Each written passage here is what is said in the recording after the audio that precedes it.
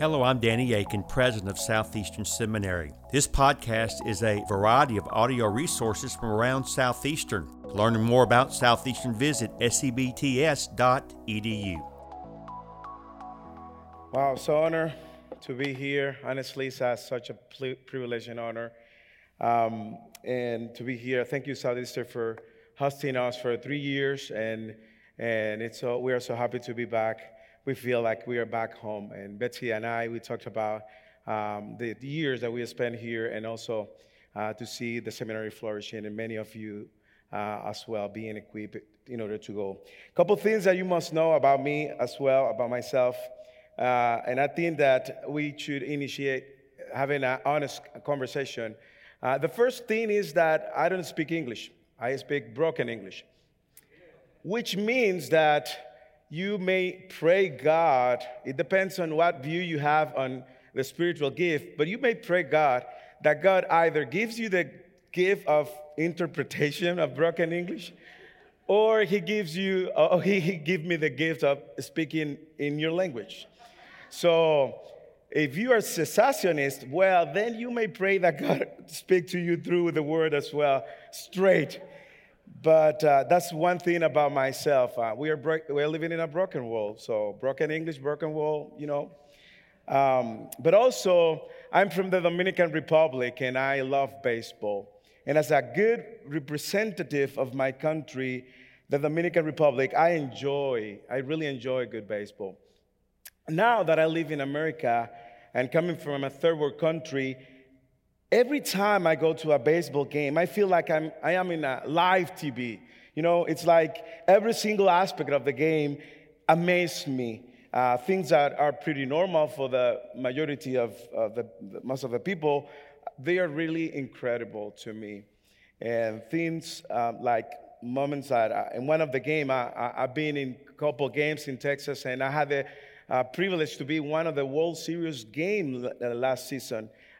Between the Astros and Phillips, and the 4th of July game as well. And something that really caught my attention was to see multitude, 1,000 of people singing "God Bless America."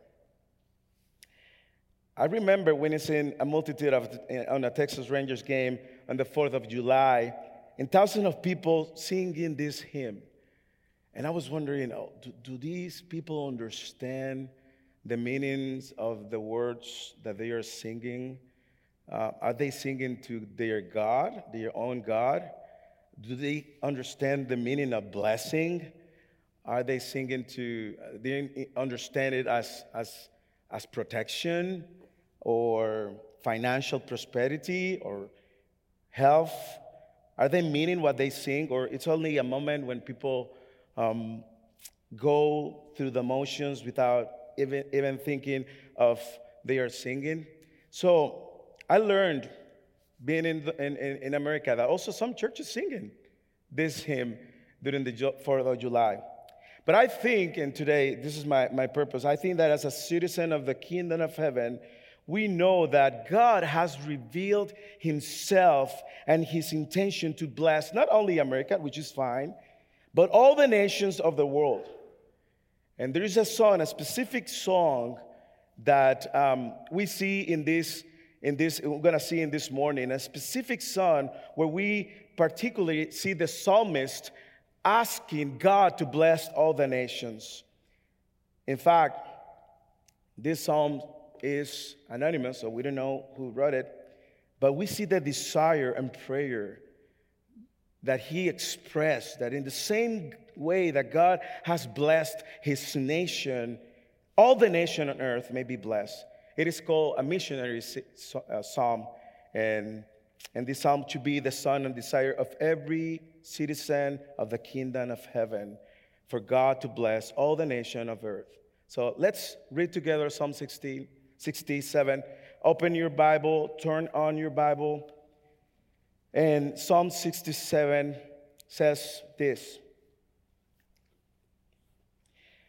May God be gracious to us and bless us and make His face to shine upon us, that your way may be known on earth, your saving power among all the nations. Let the peoples praise you, O God. Let all the people praise you. Let the nations be glad and sing for joy. For you judge the people with equity and guide the nations upon earth.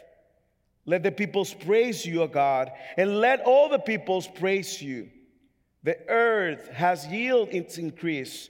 God, our God, shall bless us. God shall bless us. Let all the ends of the earth fear him. And as I mentioned, once you read these Psalms, you notice the psalmist turns his prayer into a song, so that the nations may know the only God who blesses, the God who saves, who is the judge, He's righteous, He's a shepherd who has blessed Israel already, but also when He expresses in this word, He has in mind not just His nation, but all the nations on earth. So the purpose with this time together, with this sermon, is to help us to see the ways that God blesses the nations and to embrace our mission, which is to proclaim how God blesses all nations on earth.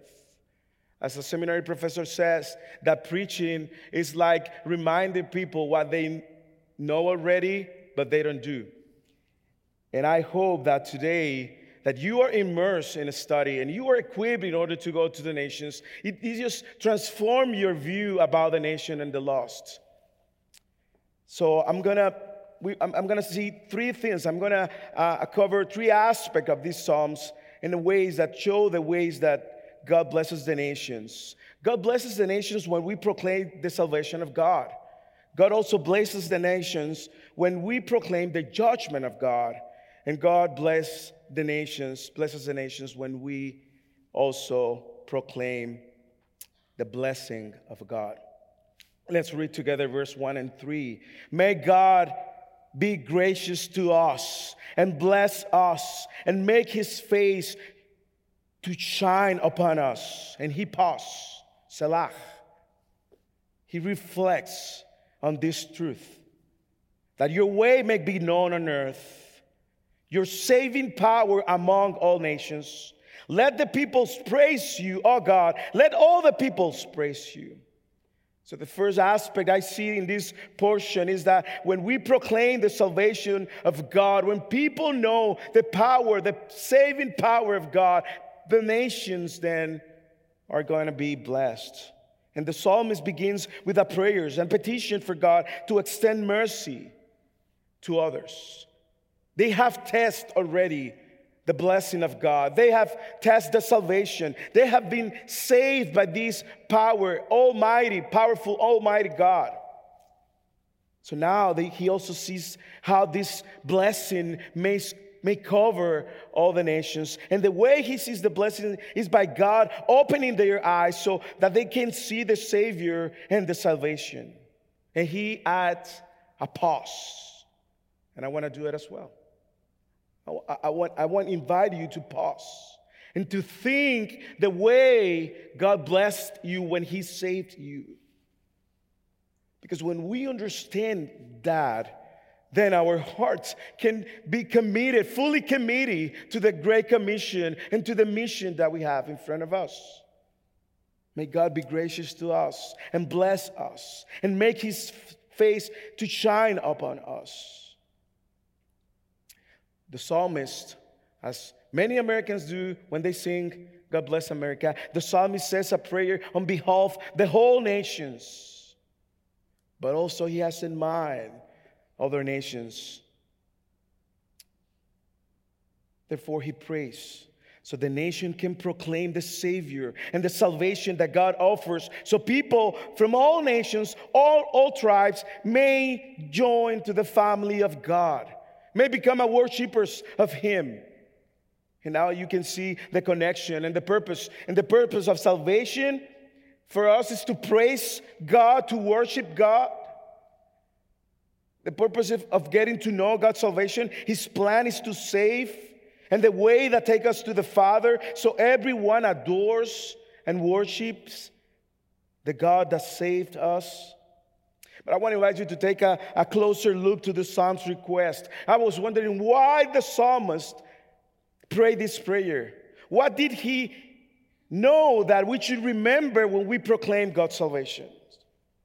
I think there's many things that the psalmist knew that we must remember in order to proclaim the salvation of God. First, the nations are lost. They are in darkness, and they're going to an eternal condemnation. That's why he prays, may God be gracious and bless other nations as well. Second, he knew, and we must remember too, that only God saves. There's only one way to be saved. But he knows that God can extend mercy and grace. He knows that only God can shine upon us, so that we can see our needs for salvation and our needs for a Savior. When all of us, when we were in darkness, we just were living the life. But with the light, when he shone upon us, then we understood, oh, I'm in darkness and I need a Savior. And we ran forward him. Therefore, the true blessings come to the nations where God extends grace and mercy upon the nations. Third, he also knew, and we must remember, that we can only be saved if we know the way and his plan of salvation. Read in verse 2. That your way may be known on earth, your saving power among all the nations. There is a way, there is just one way. You know the way, I know the way. But the nation also, they need to know the way. The true blessing comes when God reveals his ways, his only way to the nations. When people from every tribe can see it.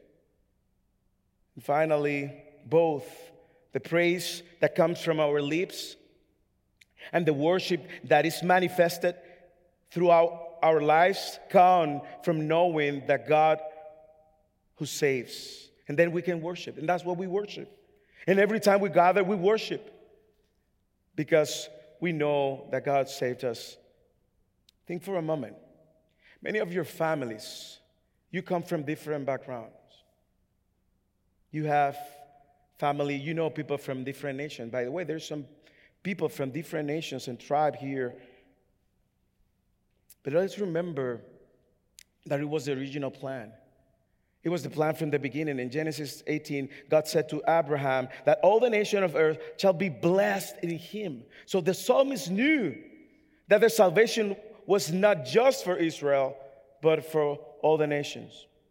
And one of the many blessings that I have serving and planting a Hispanic church is seeing how God has faithfully fulfilled his promise to save people from all around the world. And we have more than 21 nations worshiping God as a family, different cultures, traditions, gastronomy. By the way, many people in America think that everybody eats tacos. No, Dominicans, we don't have tacos in the DR. We have Dominican food. Everybody thinks in America that Spanish is equivalent to Mexican. I love baseball. I told you, I was coaching one of my sons here in Wake Forest. And I remember one of the team players asking, because he saw me speaking in Spanish to my son. So he came to me and said, Coach, can you teach me Mexican? You mean Spanish? So it's beautiful to see people from different nations. Even they speak the same language. They have different traditions, different cultures. Gather every Sunday to worship the God who saved us. It's such a blessing to see the psalmist's request come through. The plan has been the same. And the way that history ends, it's the same. People of every tongue, tribe, and nation praising the Lord forever, forever. Are you proclaiming the salvation of God? Is that your priority? Is that your mission today? Not tomorrow when you finish your time in seminary, but today. Do you feel the weight? Do you feel the responsibility for proclaiming salvation of God to all nations, to the lost? Are you compelled to share the good news of the gospel to the people that have a different culture, tradition, color, skin? behavior than you? Are you considering that what you are studying here is to shape you in order to be sharp, proclaiming the Savior and the salvation? Brothers and sisters, this is our calling. To pray in the same way the psalmist prayed, but also to proclaim the God's salvation among the nations. So God blesses the nation when we proclaim the salvation of God, but also when we proclaim the judgment of God. Read verse 4 and 5. Let the nations be glad and sing for joy. For you judge the peoples with equity and guide the nation upon earth. Let peoples praise you, O God. Let all the peoples praise you. The psalmist continues to encourage the nation to rejoice and be glad on the basis of God's righteousness. And only the nations and only the peoples that know the ways of salvation and the Savior will rejoice and be glad when they get to know the righteous God. It seems contradictory to speak about judgment and to speak about joy in the same time. It seems a contradiction. Because every time you see a judge or a trial, there's always a verdict. Because the people who are judged or are going to be judged will come out with a verdict of guilty or innocent. So again, so many questions to ask to this test. Who will judge? How he will judge? Whom he will judge? I think it's clear in the text. I'm not trying to be an expert. I'm just trying to read comprehensively. God will judge all nations, peoples from every tribe. Psalms 9, 7, 8, the psalmist also said in Psalms 9, but the Lord sits enthroned forever. He has established his throne for justice, and he judges the world with righteousness. He judged the people with uprightness. The psalmist presents God as a judge because he's the one who will judge the nation. Who will he judge? Verse 4. He will judge the peoples. You, I, your family, and people from every tribe, tongue will be judged. He will judge. How he will judge? With equity. It says with equity. It means upright, with a level place. He's a righteous God. Therefore, he judge all people on earth with justice. He will judge all nations. No one is exempt from this judgment. By the way, Revelation chapter 20, verse 12 says that everybody will be before the throne, and the dead were judged by what's written in the book according to what they had done. I don't know if you have been in a trial, but everyone who goes to a trial always feels nervous. Even if you are innocent, there is always this fear of what if the judge made a mistake? What is the wrong? And is wrong the verdict, the final verdict? By the way, in Latin America, I don't know if you know, but you never know what the final verdict may be. Because judges oftentimes receive bribes to favor the guilty. Brothers, the good news is this, that our judge is not like that. The only way to put together the word joy and judgment together is when you know the judge, you know the character, when you trust this judge. Moreover, when you know what the final verdict is. This judge has a name, isn't he? He has a name. His name is Jesus Christ, who will judge the nation. Look how Matthew chapter 25, verse 31, and 33, he used the same lingo, the same words when he says, when the Son of Man comes in his glory, and all the angels with him, then he will sit on his glorious throne. Remember Psalms 9, 7, and 8? Before him will be gathered all the nations. And he will prepare people, he will separate people one from another. As a shepherd separates the sheep from the goats, And he will place the sheep in his rights. This is his people, the people that they will rejoice in this judgment, the people that will rejoice in this judge. He will separate his sheep on his right, but the goats on the left. And then the king, because the judge also is the king. The king will say to those on his right, "Come, you who are blessed by my Father, inherit the kingdom prepared from you from the foundation of the world." For you from the foundation of the world.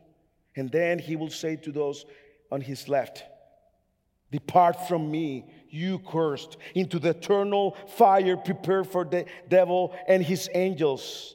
And these will go away into eternal punishment, but the righteous, those who are going to rejoice with the judge and the judgment, the righteous into eternal life." Brother, we need to proclaim the judgment as well. God wants the people from every nation to rejoice and to be glad in the righteous God. Because the God who's the king, who's the judge, the psalmist says that also is a shepherd. Look what he says, "And guide the nations upon earth." Do you see the judge is also the king? He's a shepherd. The judge is Jesus Christ, the shepherd of the nations. He's the judge of the nations. And this is the good news for his people. And his people will worship forever. Because the judge, the king, and the shepherd saved them. When you know God's perfect justice, the people who have known him will end up praising him. So there is a judge, and there is a judgment. And only those who have known the way, the Savior, the salvation, will rejoice to see God judging the nations. But whoever does not know him will regret it forever. He will judge with equity. He will judge by works. Some by their own works, others by the work of Christ. Some will be declared righteous by the work of Christ, and others will be condemned eternally for not having trusted in the work of the salvation of Jesus Christ. This is a serious verdict, brothers and sisters. What do you feel when you hear that? How do you feel when you see a lost person? Do you feel compassion? Do you feel indifference? How do you feel when you see a lost person? Let me tell you something, brothers and sisters. We can be immersed in studies and we can forget our commission. We can miss the mission. Because every time we see a lost people and we ignore them, basically we are saying, "I don't care, you're going to hell." Actually, my mom says that to me. When you don't share the gospel with a neighbor, basically you are saying, "I don't care, you spend your eternity on hell." My mom is a natural evangelistic. In one occasion, my mother asked me to go with her with a funeral friend that passed away. So I decided to go with her. I didn't know the lady that passed away, but the fact that my mom knew it was important for me. Just to give you a little bit of context, in Santo Domingo, Dominican Republic, the capital, the funeral buildings, they have a small chapels, one next to another. And they have a big idol with people mangling. And you know Santo Domingo, you know everybody. So you can, even though you are in one funeral and two chapel forward, you will see another funeral. Probably you will know someone from the same city. So I was with my mom in this funeral, and we were listening to the pastor. He was preaching the gospel faithfully, and I was there. I was paying attention. But when he finished, I noticed that my mom left the building. Left the chapel. So I was, "Where's my mom?" I came with my mom, and I don't know the people here.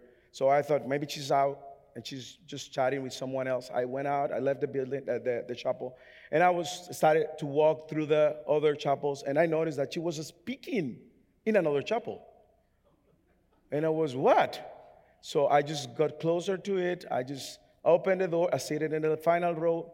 And she was boldly sharing the gospel. When she finished, she said, "Let's go, Moses." And I said, "Mom, I didn't know were we in the wrong funeral? Or this is the funeral? Do you know these people?" And she said, "No, I don't know these people." "Oh, what do you mean?" "Well, there was a Catholic priest ending a mass, and I asked for an opportunity, and they gave me the opportunity, and I shared the gospel."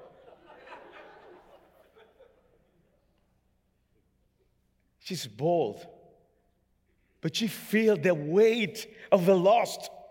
There was a priest, Catholic, promoting false hope to people. And she felt the weight, and she doesn't care people at all. She's such a character. She just asked for an opportunity. You can do that in funeral in the DR. And they give it, they don't have like a program at first, that you can ask, "Can I speak?" And people think, "Oh, maybe someone that," and she just brought the gospel. Brother and sister, God blesses the nations when we proclaim the salvation of God, but also when we proclaim the judgment of God. People need to know their eternal condemnation if they don't follow the way. And finally, God blesses the nation when we proclaim the blessing of God. Read verse 6 and 7. The earth has yielded its increase. God, our God, shall bless us. God shall bless us. Let all the ends of the earth fear him.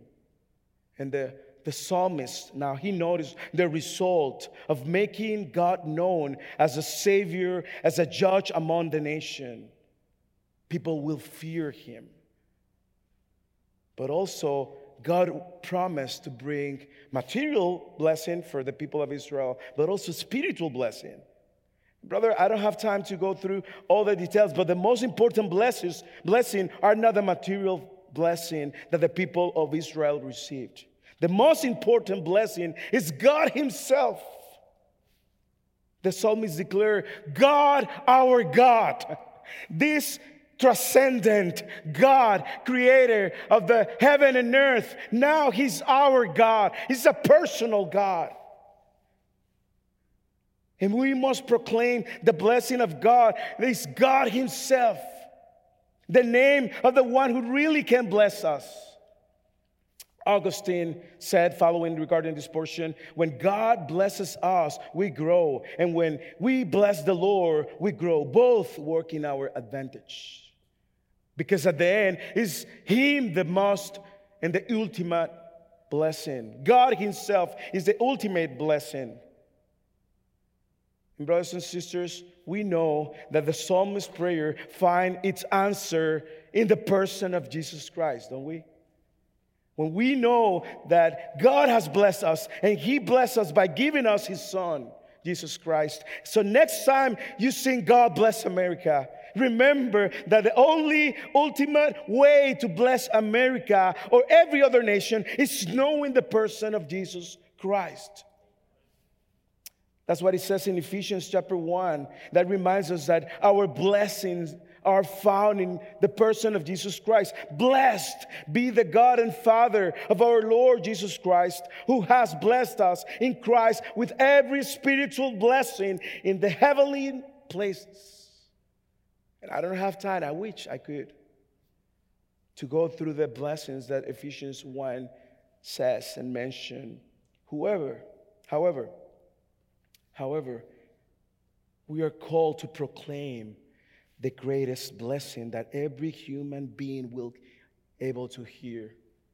The proclamation of the work of Jesus Christ and his gospel. Because the greatest need that people of all nations have is the need of salvation. Are you compelled by this mission? Are you compelled by the lost need? Or do you turn your face to the other side with apathy? Brothers, I don't have much time. If you were in first serving, I may take another 20 minutes. But I have a limited time. But let me wrap up with this illustration. There was a vet, animal dogs. There were It's very complex for me to pronounce, but a vet.